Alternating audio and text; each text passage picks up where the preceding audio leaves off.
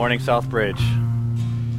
We're glad that you're here today. If you're a guest, I want to give you a special welcome and just invite you out to the First Time Guest Kiosk on your way out today. We've got a gift for you. We want to bless you with that. I'd love to meet you as well, and I'll be out there after the service. I'd love to talk with you. And today's our first ever Group Expo. And by Group Expo, we call it our E-Group Expo because we have at our church, our small groups, we call them E-Groups based on our three values that all start with E: encounter, embrace, and engage. Encountering living God, embracing the one another's Scripture, and engaging our world for Jesus Christ. And I'll share a little bit more about that with you at the end of the message today. We send you out in the lobby, and Lord willing, get connected with one of our small groups that will help you in your spiritual growth, the one that whatever one connects with you the most at where you're at in your journey with Jesus Christ right now. But I hope you had a great week this week. I don't know exactly what it was like for you. Some of you may be on vacation. Others of you may have to work a bunch. I don't know if you ever had one of those days where it's a really long day, and you're just kind of spent at the end of it. I had one of those on Wednesday this week. I stayed at the office a little bit longer than I had expected and ended up getting home, and my wife had all of our girls down for bed, which she's a saint for doing that. And she had all of our girls down for bed already, and went in and kind of tucked them in, gave them kisses, and they had already obviously eaten dinner. So I grabbed my dinner. It was 8:30 at night, and I sat down in front of the TV and turned the TV on, and I didn't want to have any kind of emotional view. I didn't want no investment whatsoever. So I turned on SportsCenter. Okay, I turn on ESPN, and some of you know exactly what I'm talking about. I just want some facts, just tell me some stats or something that happened this day. And a couple minutes into the show, they pull out one of those documentaries they do. I don't know if you watch SportsCenter at all, but I'll tell you, I've watched enough of these to know that what's about to happen is either going to be gut-wrenching or inspiring. And either way, I didn't want anything to do with it, okay? Because at the end of it, was just I didn't want any emotional investment whatsoever. So I grabbed the remote, and I'm getting ready to change the channel, and the narrator of this documentary says this statement that just pulls me in. It was a story about a guy named James Casey. He's an NFL football player. I believe he plays for the Philadelphia Eagles now, and they showed him on this field all by himself, and he grabs this football, and he just throws it as high as he can up in the air, and they show this football spinning, and the narrator says, there are many things that you can do alone. Life is not one of them. And then I was hooked. He had me at that point, right? I'm in. And he started to tell this guy's life story. And, the music gets heavy, the minor keys playing, so you're like, oh, something bad's going to happen. You've watched enough movies, right? You know how this happens. And so the minor keys playing, and this guy's telling a story. He's a sophomore in high school. He's just doing the normal sophomore thing, going class to class, and the guidance counselor comes to get him out of his class. And the guidance counselor pulls on. He said, I don't know if I did something wrong or what happened, but she said, there's been a fire at your house and your mom died. Kind of matter of fact. So tragedy strikes him. And then the documentary starts to go on and talk about a bunch of the difficulty of his life. He was incredibly poor. Talked about how he moved on the same property where the fire had taken place. There was trash all over the place. He was embarrassed to have his friends come out there. Didn't have his girlfriend, who he was dating at the time, come out there until after a year and a half of them dating. He lived in this trailer, had holes in the floor, bathroom barely worked. A reporter after the story ended up sharing a little tidbit. One time his girlfriend and her mom took him out to eat at Chili's restaurant. And he hesitated to order. And his girlfriend, Kylie, asked him, so why are you not ordering? And he said he'd never been to a restaurant before, and he didn't know how to use a menu. He continues to go on and talk about how poor he was and how difficult circumstances were.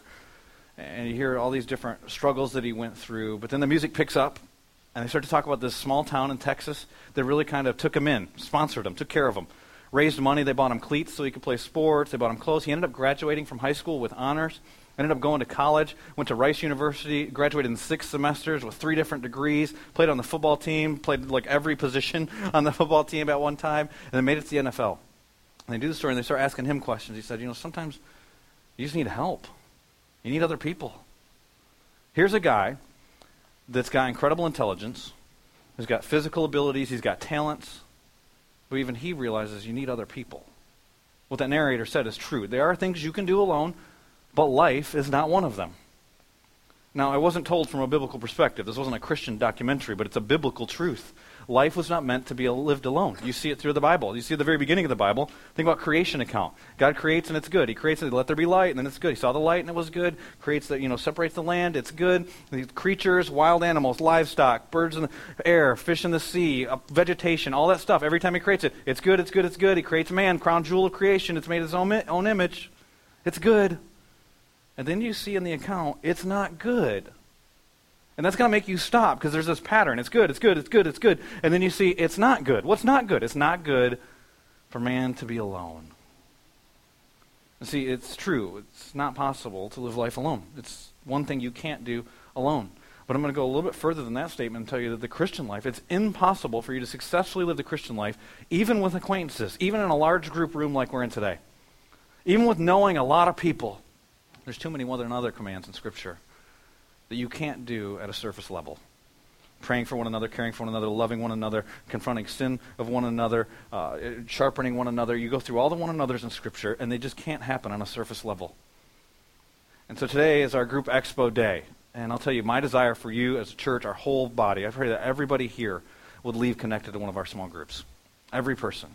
If you're already in a group, I hope that today's message will be encouraging to you, to spur you on to continue to do one of the things that God says He uses to help you grow in your faith.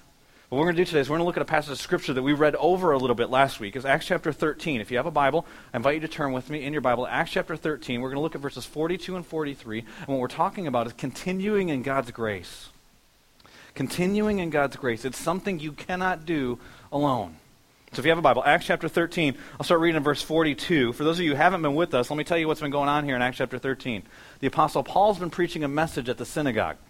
And the message he's been preaching, the point he's been making, is God's vision for His people as a whole. That God had a vision for you, for me, for our church, for every church in this city, for every church in China, for every church that exists around the world. He's had that vision since before the creation of the world. And that vision was that we would be reconciled to Him. So He knew there was going to be sin, and He knew He was going to have to, by His grace, send His Son, Jesus Christ, to bring us into relationship with Him. That vision, talked about in Ephesians chapter 1 through 4, talks about how we're adopted into His family, talks about how even though we're not holy and we're not blameless, He sees us as holy and blameless because of His love that He sent through His Son, Jesus Christ, that we would get access to every spiritual blessing, that we would be a son or daughter in a royal family, son or daughter of the King. And that all happens by grace because you're forgiven. Not only are you forgiven, you're made right. That's a whole nother level. Not only are you forgiven, but the things you did that were wrong are justified, are made right by God when you place your faith in Jesus Christ. It's a message of grace. But remember, Paul ended that message in verses 40 and 41 with a warning. And the warning was, while that vision is beyond what you would ever be able to ask or imagine, the judgment's beyond what you'd ever be able to imagine too. And he gives that warning, and then people want to know more. The people that respond to Jesus Christ, they want more. Verses 42 and 43. As Paul and Barnabas were leaving the synagogue, the people invited them to speak further about these things on the next Sabbath. Come back. We want to hear that message again. Verse 43, some wouldn't wait till the next week. When the congregation was dismissed, many of the Jews and the devout converts to Judaism followed Paul and Barnabas, who talked with them. And then here's the phrase that we're going to spend most of our time on today, and urged them to continue in the grace of God. What we're talking about today is continuing in the grace of God. We see here you've got this group of people. They are the ones that heard the message of grace. Apparently these are the ones that responded appropriately to this message, to surrender their lives to Jesus Christ. And what Paul's doing now is he's urging them to continue in the grace of God. And so the question we have to ask ourselves is, what does it mean to continue in the grace of God? You can look at the passage, and if you brought your Bible or you got an iPad that has the scriptures on or phone or whatever, you can look at the verses around there. Luke, who wrote the book of Acts, doesn't really tell us in this passage. And so we have to do a little bit of Bible study. We're going to ask ourselves the question, where else in the book of Acts, in this context, could this question have been answered? And if you go back a couple chapters, and if you have your Bible, you can, to Acts chapter 11, we see very similar language used in a very similar situation. What's going on in Acts chapter 11, I'll just tell you the context, is that the church of Jerusalem, which is the original church, hears that there are other people that are hearing this message of grace about a relationship with Jesus. They're in Antioch, and they're responding to the message. And the church in Jerusalem wants to find out, are they legit? And so the church in Jerusalem sends out a guy, his name's Barnabas, who's also in our text here in Acts chapter 13. And they send him to see, is this really what's happening? Is this like legitimate conversions? Are these people real? What's happening here? And look at what Luke says in Acts chapter 13, verses 22 and 23. Verse 22, news of this, people being changed, lives being transformed. News of this reached the ears of the church at Jerusalem. And they sent Barnabas to Antioch. Verse 23, when he arrived and saw the evidence of the grace of God. That means changed lives. He was glad. And then this is what he did, the very same thing that we see Paul and Barnabas doing here in Acts chapter 13. And he encouraged them all to remain true to the Lord with all their hearts. And so we ask the question, what does that mean to continue in the grace of God? It means this, to remain true to God with all of our hearts. Some of your translations will say devoted to Christ. Fully committed to Christ is the idea. So he's encouraging them to continue on doing that, to remain in Acts chapter 11, to continue in Acts chapter 13. And the grace of God, and they've seen the grace of God in Acts chapter 11, and what he's talking about here is the devotion of our hearts. Jesus says it like this in John chapter 8. He's speaking to some Jews that place their faith in him. He says, to the Jews who had believed him, Jesus said, if you hold to my teaching, you're really my disciples. So anybody can say they make a decision, but we'll know by the way that you continue, by your perseverance, by your fruit. In fact, Jesus uses another analogy in John chapter 15. He says, I'm the vine, you're the branches. Those who remain in me, those who abide in me, those are the ones that are going to bear fruit. Those are the ones that will continue in God's grace. Or it's like we talked about last week. For those of you here last week, we did this illustration where I had a couple people come up front. So thank you if you came up front. Thank you, David, you were in this service, came up front. Held a basket to represent who the average churchgoer was. And I put things in the basket to represent what it is that is oftentimes in our lives, and how a lot of times what we do is we try to manipulate the things that are in our life. And so we try to take out stuff that we think that God wouldn't want in there, and we try to put stuff in that God would want in there, and there was this continual discontentment as we try to manage and we try to manufacture what's going to take place. But what God really wants is total surrender. Remember, I took the basket, I flipped it upside down, like it's all His. And maybe some of you did that last week, some of you done that before, maybe some of you did it 20 years ago. That's awesome. And it's great. And I've done that before. You fully surrender your life to Jesus Christ. It's an incredible experience, and it's great. But then there's the next day, and the next week, and the next month. And for all of you who've done that, you know experientially what happens is that a lot of times there's kind of like a slow fade from that total surrender to other things start to creep into the throne of your life, the spot of kingship, what becomes supreme, what becomes ultimate. You decide what phrase you want to use. Sometimes it's good stuff. It's like family or work or different things. Sometimes it's sin. But it's not Jesus. Those other things drive our lives. That's why Jesus, when he was telling people to follow him, in Luke chapter 9 and verse 23, he says, if anyone is going to come follow me, you must take up your cross, deny yourself daily. It's continual. You got to do it every day. Every day, deny yourself. It's easy to not do that. And here's a sad reality. Some of you that are here today, we'll meet each other and shake hands and be friendly, and it'll be wonderful. You won't be here in 12 months or in 24 months. Pick the time frame. I've been pastoring here at this church for about 7 years now, and one thing I've learned experientially is there are people that I will see today that will not be here in 12 months or in 24 months. Now, some people, that's natural. Some people are just visiting, maybe out of town, popping in. Some people, you move away. That's natural. We looked at from 2011, 2013. We've seen about 200 different people that have been part of our church that have then moved away to, whether it's Virginia, California, different parts of town, wherever it is. They've moved to other areas. And to our knowledge, most of those people are connected to other solid churches. That's normal. That's great. We know that there are people that will come. They're on the quest for the perfect church, and we're a pit stop. And so we know that in 6 months or 12 months, they're not going to be here too. That just happens. But the sad reality is there are people here that they're going to fade away. And sometimes it's not like shake your fist at God and I'm mad. Some people it's, baseball took over our time, or soccer, or whatever, pick a hobby. Kind of started doing that, and we just stopped going. It became less frequent and then less frequent, and you kind of faded away. Other people sin. They'll go back to their sin. They were excited about Jesus for a minute, but then there's that old way that they want to go back to. There's some people, they don't realize their marriage is going to fall apart in a couple weeks, and so it does, and then they feel embarrassed, or for whatever reason, they stop coming to church and being around the very people they need to be around. And there's other people that, there's various reasons. Start dating a non-believer. We've seen this one, and you still want to be there, but then there's this tension, and so you just kind of fade away. And it's to those people that Paul's saying, I'm urging you to continue. I'm urging you to continue, which is interesting language if you go to that phrase. You can underline the word urge. It also could be translated like it is in the King James, persuade. He's persuading them. It's in the imperative tense, which means that he's continuing to do this in multiple different ways. He's repeatedly urging, persuading them. But what's really interesting about that word is what he's persuading them towards, the grace of God. This isn't like persuading someone to do something they don't want to do. Eat your veggies, kids. Exercise more. Floss your teeth. Do any of you feel bad like me? Like, I go to the dentist, I floss my teeth like the day before, and then my gums are bleeding, and then I go there, and they tell me to floss, and I floss for like 3 or 4 days after, and then it's like, oh man, I got to go to the dentist again.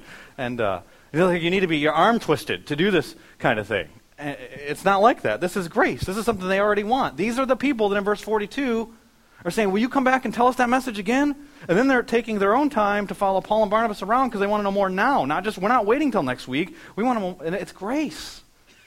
Think about grace. We talk about grace all the time in our church. It's by grace you are saved through faith. You don't deserve it. You're given a gift. It's grace that caused the Father to send the Son to this earth. It's grace that's this amazing thing that we sing about. We're talking about grace here. It's like it's like being encouraged to do something you want to do. It's like a couple weeks ago, or it was last Friday. Last Friday we had a group of people over at our house that were leaders for the CFR event. Civilian first responder, it was a human trafficking thing that was happening. We had about 20-some people over our house, and we were going to try and encourage them, bless them before the event. My wife made dinner for them, and she decided to make her ribs, which I've talked about her ribs in a message before. And one of the guys there, because her ribs are good, that's why. Like the meat fall off the bone, sauce is boss, is good stuff. And so, talking about the ribs in the message, and one of the guys was there, and he said, "Are these the ribs that you talked about in a sermon?" I was like, "Yeah, those are the ribs." Now, there was pressure on my wife at this moment, because this guy is a meat connoisseur. And some of you are like connoisseurs of other things. He's the kind of guy that cook his own pig, okay? He knows meat. And so I'm thinking, I hope he really likes this. And so he goes out and he sits out on the table on our back deck to eat this meal. And I saw him come back in. I knew he liked it when I saw him come back in for seconds. I was confident he liked it when I saw him come back for thirds. When he was in for thirds, I ended up saying to him, "You should really try this gooey butter cake for dessert. It's good too." He said, "No, I'm not really a gooey butter cake kind of guy." I said, "Well, why don't you have some more ribs for dessert?" He's like, "Yeah, that's a good idea." I think he came for force. He'll have to tell me after the service. I'm pretty sure he came for force on the ribs. I'm encouraging him to do something he already wants to do. That's what Paul's doing here in this passage. He's not twisting their arms or forcing them to God's grace. He's telling them this is something you want, something you hunger for. Your soul desires this. There's a void in each one of our hearts. Ecclesiastes 3:11. It's eternity God's placed there. Only God can fill that void. Our hearts are restless, so they find rest in Him, Augustine said. We want Him. And so what Paul's doing is he's encouraging them towards the very thing that they want. Why would you have to do this? Do you know why? The reason why you have to do this is the same thing for all of us. It's the same as when you start to allow something else to slide into the throne of your life. It's the same as when something else becomes king. These people are coming from a Judaism that was very rules-based. They've lived their whole life being told, if you really want to be a good Jew, 5 rules. 3 principles, 10 keys. Here's the answer. Do these things. And then they don't do it, and they come back and get told more stuff. It's all about rules. And so they're then told about a relationship based on grace. How easy to slide back into the rules. So you need that continual encouragement. Or, like many of us, materialism seems more appealing once you're not listening to the truth. Or all of a sudden that selfishness or pride or some other thing starts to drive your decisions, your ambitions, and you're not living by grace. He's challenging them to continue in grace. It's something we all need. And so the question becomes when you get to this text, how? How do you continue in God's grace? It doesn't say all the things that Paul said to urge them to do this. So we then got to ask ourselves the question, what do we see throughout Scripture? And when we see throughout Scripture, you look specifically even at the life of Jesus and what God used through Jesus in different people's lives to change them, there are 3 primary things. And there also are 3 values as a church, by the way, is when people would have an encounter with Jesus Christ, they'd be transformed. When they'd realize who He is, like when Peter in the boat, when he realizes this amazing catch, and he says, "You're Lord," and he submits to Him. Or you see people living life together, our embrace value, like the 12 disciples do with one another, with Jesus. Or when they're engaging the world for Christ. See, Jesus even uses that to disciple the people that are doing the engaging. When He sends them out 2 by 2, 72 of them, to go and engage the world, and then they come back and they report, and then He does more ministry. Or in the Great Commission, when He sends us all out. And so you see these 3 things are the things that God's using in the maturation process, in the developing process, in the growth process, discipleship process, whatever you want to say. And there are 3 values. And so what we do as a church is we've got 3 different types of small groups that we do. Encounter groups, embrace groups, and engage groups. And why do we do that in small groups? Well, there are things that can happen in a small group that don't happen in a large group. But there's also things that can happen in a large group don't happen in a small group. See, some people try to say one's better than the other. Really, you want strong is you go with both. So you can't have the kind of worship we just had in a small group. The corporate worship, people gathering together and singing the way that we were singing. You don't have one voice communicating a vision that's going to be bigger than your small group to the whole church when you're in a small group. There's things that happen in a large group that don't happen in a small group. There's also things that happen in the small group can't happen in a large group. Some of the commands we're given in Scripture, you just don't do that in a big room with a bunch of people. You don't carry one another's burdens the same way as you do in a small group. You don't sharpen one another. You don't confront sin the same way. It's unique in the small group. And so we have these 3 different small groups. The first kind of small group is called an encounter small group. An encounter small group is based on our idea of encountering the living God, where we see Him for who He accurately is, for who He portrays Himself as holy and righteous and just and kind and gracious and merciful and all the characteristics of God. And then we respond appropriately to that. We see it throughout Scripture. You see it with Moses. Every time God's going to use Moses in some significant way, you get the burning bush, mountaintop experience, put him in a cleft of a mountain. There's this encounter with God, and then God sends him out. You see it with Peter, I already mentioned, in the boat. You got Isaiah in Isaiah chapter 6. He sees the Lord seated on his throne, and he says, "Woe to me, I'm a man of unclean lips." He repents. And you see it in John the Apostle in the book of Revelations. He turns around and sees the resurrected Christ, and he falls down as though dead. Because we see who God is, and then we respond appropriately. Sometimes it's repentance. Sometimes it's humility. Sometimes it's obedience. Sometimes it's worship. Sometimes, like Peter in the boat, it's surrender. So that's what we want to see happen in an encounter group. So how do you encounter God? Well, we know in the New Testament the primary way that we see it happen, it's not the only way, but the primary way we see it happen is through the Scriptures. Romans chapter 10, verse 17 says that consequently faith comes from hearing the message, and the message is heard through the word of Christ. It's through the word. And so what we do in our encounter groups, they're groups based on studying the Scriptures. We don't call them Bible study. Here's why. Because the response is key. We don't want you just to go learn more about the Bible. We don't want you just to study the Scriptures. People oftentimes will say, I need to get fed. You know what happens if you eat all the time, you don't do anything? You get fat. And so we're saying we want to take in the Scriptures and then do something with that. We should respond, whether that's worship, whether that's obedience, whether that's service, whether that's repentance, whatever it is. When we come to the Scriptures, we should respond. And we've got different encounter groups. If you got one of these pamphlets on your way in, our program for this morning, actually, if you open it up on the right side, you'll see all the different groups that are listed. That are we're going to be represented out in the hallway when you get dismissed here in just a moment to go and get connected with these. The first 6 are all encounter groups, the way that those are listed on there, and you'll see they're study-oriented groups. There's a Beth Moore Women's Study, Crown Ministries, Biblical Financial Study, different people leading these. Lily Grimmie's leading the Beth Moore studies, a gal that's been part of our church, loves Jesus, godly woman. Crown Ministries, talking about biblical finances. I'll tell you, there were only 8 spots left in that one, and First Service got first dibs. So I don't even know if there's any spots left in that one, but if you're interested in that one, I'd go right to the table for that one. Becoming a Woman of Strength, led by Assoon Matthews, a godly woman in our church, a prayer warrior. It's in Durham. I'll tell you, Assoon's the kind of woman that I'll ask her, like when I was going to Ecuador, I said, Assoon, will you pray for me? Like I know she does battle with the Lord, the kind of woman that you'd want to invest in your life. The post-abortive study there, the Art of Marriage, it's a 4 to 6 week group that's going to be meeting together. See, the encounter groups, they last for a season. They're short-term, they're not long-term groups. 4 to 6 weeks for this one, taught by the Altmans, a godly couple that loves Jesus. Foundations, that's one we'd like everybody to go through. That's a little bit longer one. That lasts for a couple months. And that covers all kinds of different topics. And it's on Sunday morning. Child care is provided. It happens right here in the theater. Not in this theater, but down the hall.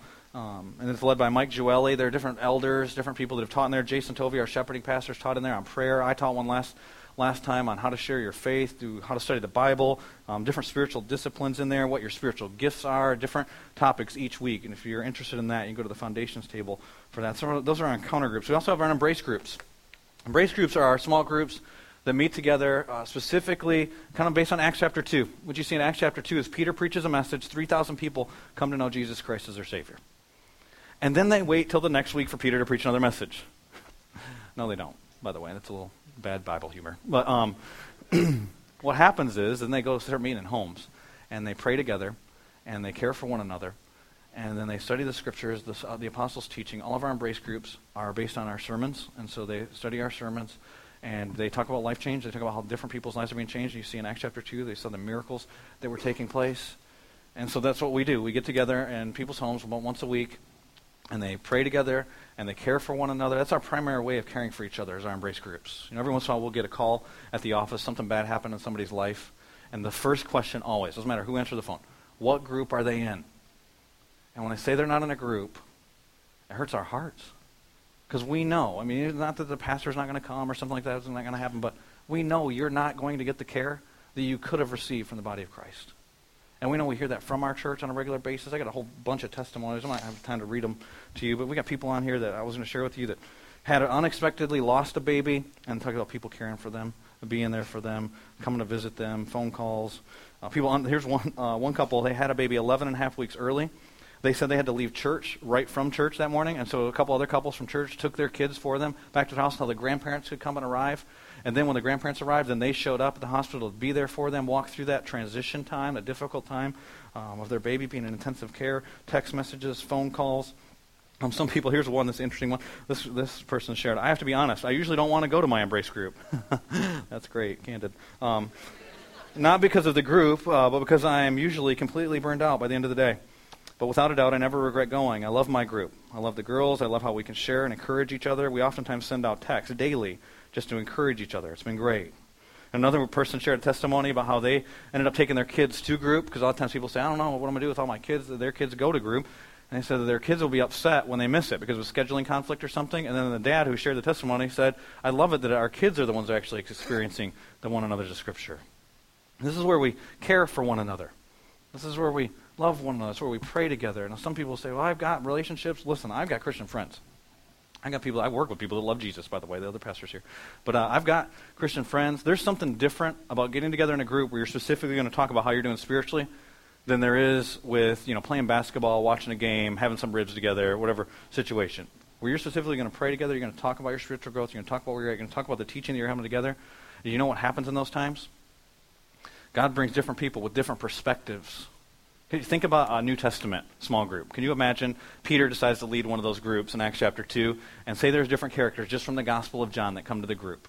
Say there's Nicodemus, the religious leader who comes to Jesus at night, and we believe probably converted to Jesus. There's the woman caught in adultery. It's here in John chapter 8 and the Gospel of John. Maybe Lazarus is there, who Jesus raises from the dead in John chapter 11. There's a unique perspective on life, by the way. And so you say these characters are all there, and then Jesus preaches a sermon, come to me, all who are weary and burdened, and I'll give you rest. One message, the whole congregation gets it. And, Peter, he knows the word, and so he could lead this whole group and talk the whole time, but he comes in and he starts the group off, and he says, I want to tell you about a time when I was out fishing, and we didn't catch anything. And he talks about God's provision. But then the woman caught in adultery says, I want to talk about the condemnation and shame I was experiencing before I came to know Jesus. See, it was different for her. And then maybe Nicodemus, he talks about the Aramaic or something at the very beginning because he's a religious leader. But then he says, let me tell you what it was like to live in a religious system that was based on rules and then to realize what it is to have a relationship with Jesus Christ. And Lazarus just has a unique experience there, so he shares his story. But everybody's got a different perspective. I was telling my wife this morning about our group, the group that I'm involved in. I've been involved in a Embrace group that type of group since our church started. And one of the things I love about it is that different people come with different perspectives. There's one woman in our group specifically. She's lived a little bit more life than the rest of us have, but she's got a different way of looking at things. And every time she shares, she sees the Scripture different than me. So I don't go there because I need to hear the message again, okay? I hear it twice every week. I don't need that. But when I hear it, sometimes I'll say to her, I wish you had shared that with me before I preached. Like, you have a different way of looking at things. So why I'm in group? I'm in group not because it's easy. We got, child care issues. We got 4 kids. That's hard. I don't just have an extra night to burn, and I don't need more friends. My goal is not to meet everybody in our church and get to know everybody in our church. Our church is just too big for that. I go because it benefits me and my own spiritual journey. Because where else? Let me ask you this, guys, men, specifically men. Where do you have men in your life that will confront sin in your life? I don't mean like you confessed it and so they're talking to you about it. I'm saying they'll call it out and say they see it in you. That's what you experience in these kind of groups, the good ones. Where do you have, when's the last time, husbands, you had somebody say, when's the last time you prayed with your wife? That's where this kind of thing happens. And so I go, one, for spiritual benefit. You know why I also go? Another reason is because of spiritual impact. Because you get to impact somebody else's life. So there are people in our church, you've been in groups before, maybe you're not in group right now, and you think, well, I don't need that. I've got friends, I know people that love Jesus, totally understand that. What if that group needs you? And some of those people that in 12 months aren't going to be here, God wants to use you as a catalyst in their life to spur them on to continue in God's grace. So you get to have an impact in people's lives in a small group, unlike you get to have in this large group setting. Unlike I even get to have in this large group setting. See, I preach the word, and I know sometimes somebody will say to me on the way out, like, are you reading my email? You reading my mail? I'm not a freak, okay? No, I'm not reading your email. I kind of cast out a net, and then the Holy Spirit does this work. He speaks specifically to your hearts. But when you're sitting in the living room and you're talking to people, you're talking about specific stuff. That's different. We've got different groups for you to be involved in. You go back to that sheet. The next 9 groups on there are Embrace groups. I won't tell you about each one, but Kneedler, Sconiers groups, a new group that's starting. They've got child care to begin with. The Tovey Embrace group, that's our shepherding pastor. He oversees group. So if you're new to this and you want to know something, he's the expert. Go to his group. We have like 30 people sign up there. That'd be awesome. The college Embrace group, we've got a college group that's starting. We've never had that before. You're college age, you know somebody that's college age. That's going to be led by our student pastor, Josh Tovey and his wife, and another couple, Josh and Jessica Nance. They love Jesus and they love ribs. Okay, that's that couple.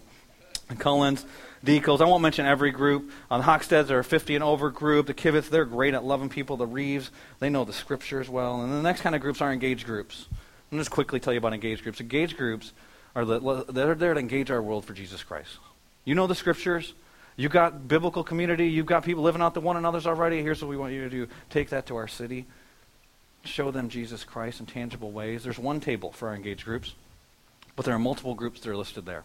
There's stuff there that you can do that will connect with refugees, the Briar Creek Elementary School, people that are in crisis pregnancy, different situations, and if you don't see one, you can create your own.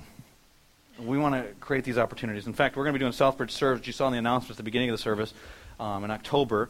And out of that, we're going to launch some 6-week engaged groups. And everybody should go to this engaged table, sign up for Southbridge Serves, because it's for our whole church. And if you want to be a part of one of those engaged groups afterwards, then you'll know. Also, you'll see on here Celebrate Recovery. One of the great things about Celebrate Recovery is so many of these things are happening in one spot there. People are coming for hurts, habits, hang-ups. They're being embraced. They're living out to one another's scripture. They're being sent out. There are people that desire together to live in freedom with Christ. And so I'm going to send you out. Normally, we get out about 20 minutes from now as a church. And I'm going to send you out in the lobby right now, and our prayer, our hope, is that everybody would leave connected with the small group. Don't go get your kids, okay? If you have children in childcare, there's a teacher in there that's teaching them a lesson, and you get in your child, you're going to disrupt the whole class. So please don't do that. At least wait until 11:40, 11:45, if you would, to go get your kids. Some of you already have community with people. You're already in a group, and you're like, what do I do? Well, listen, it's good for you to fellowship, one. Two, why don't you recruit somebody to your group out in the lobby? So I'm in a closed group. I got a great idea.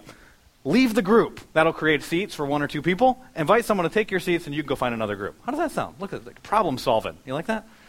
Now, here's what we want you to do. Fellowship's good for our church, too. So you can just talk to each other out there, but here's the gist of it. It's like that guy at the beginning of the message I was telling you about, James Casey. Life's not good to be lived alone. He understood you need help. He received help. Somebody gave him cleats. He had coaches that wrote up plays. Here's the deal. He had to go make a play. He had to do something. And so I want to say this to you as a church. As a church, as leadership, we want to make this as simple as we can. We're going to provide the opportunity for you, but you got to make a play. You got to put yourself out there. You got to be vulnerable. It's going to cost you time. It's going to perhaps cost you money. It's going to be difficult. But it's what's best. Life wasn't meant to be lived alone. Let me pray.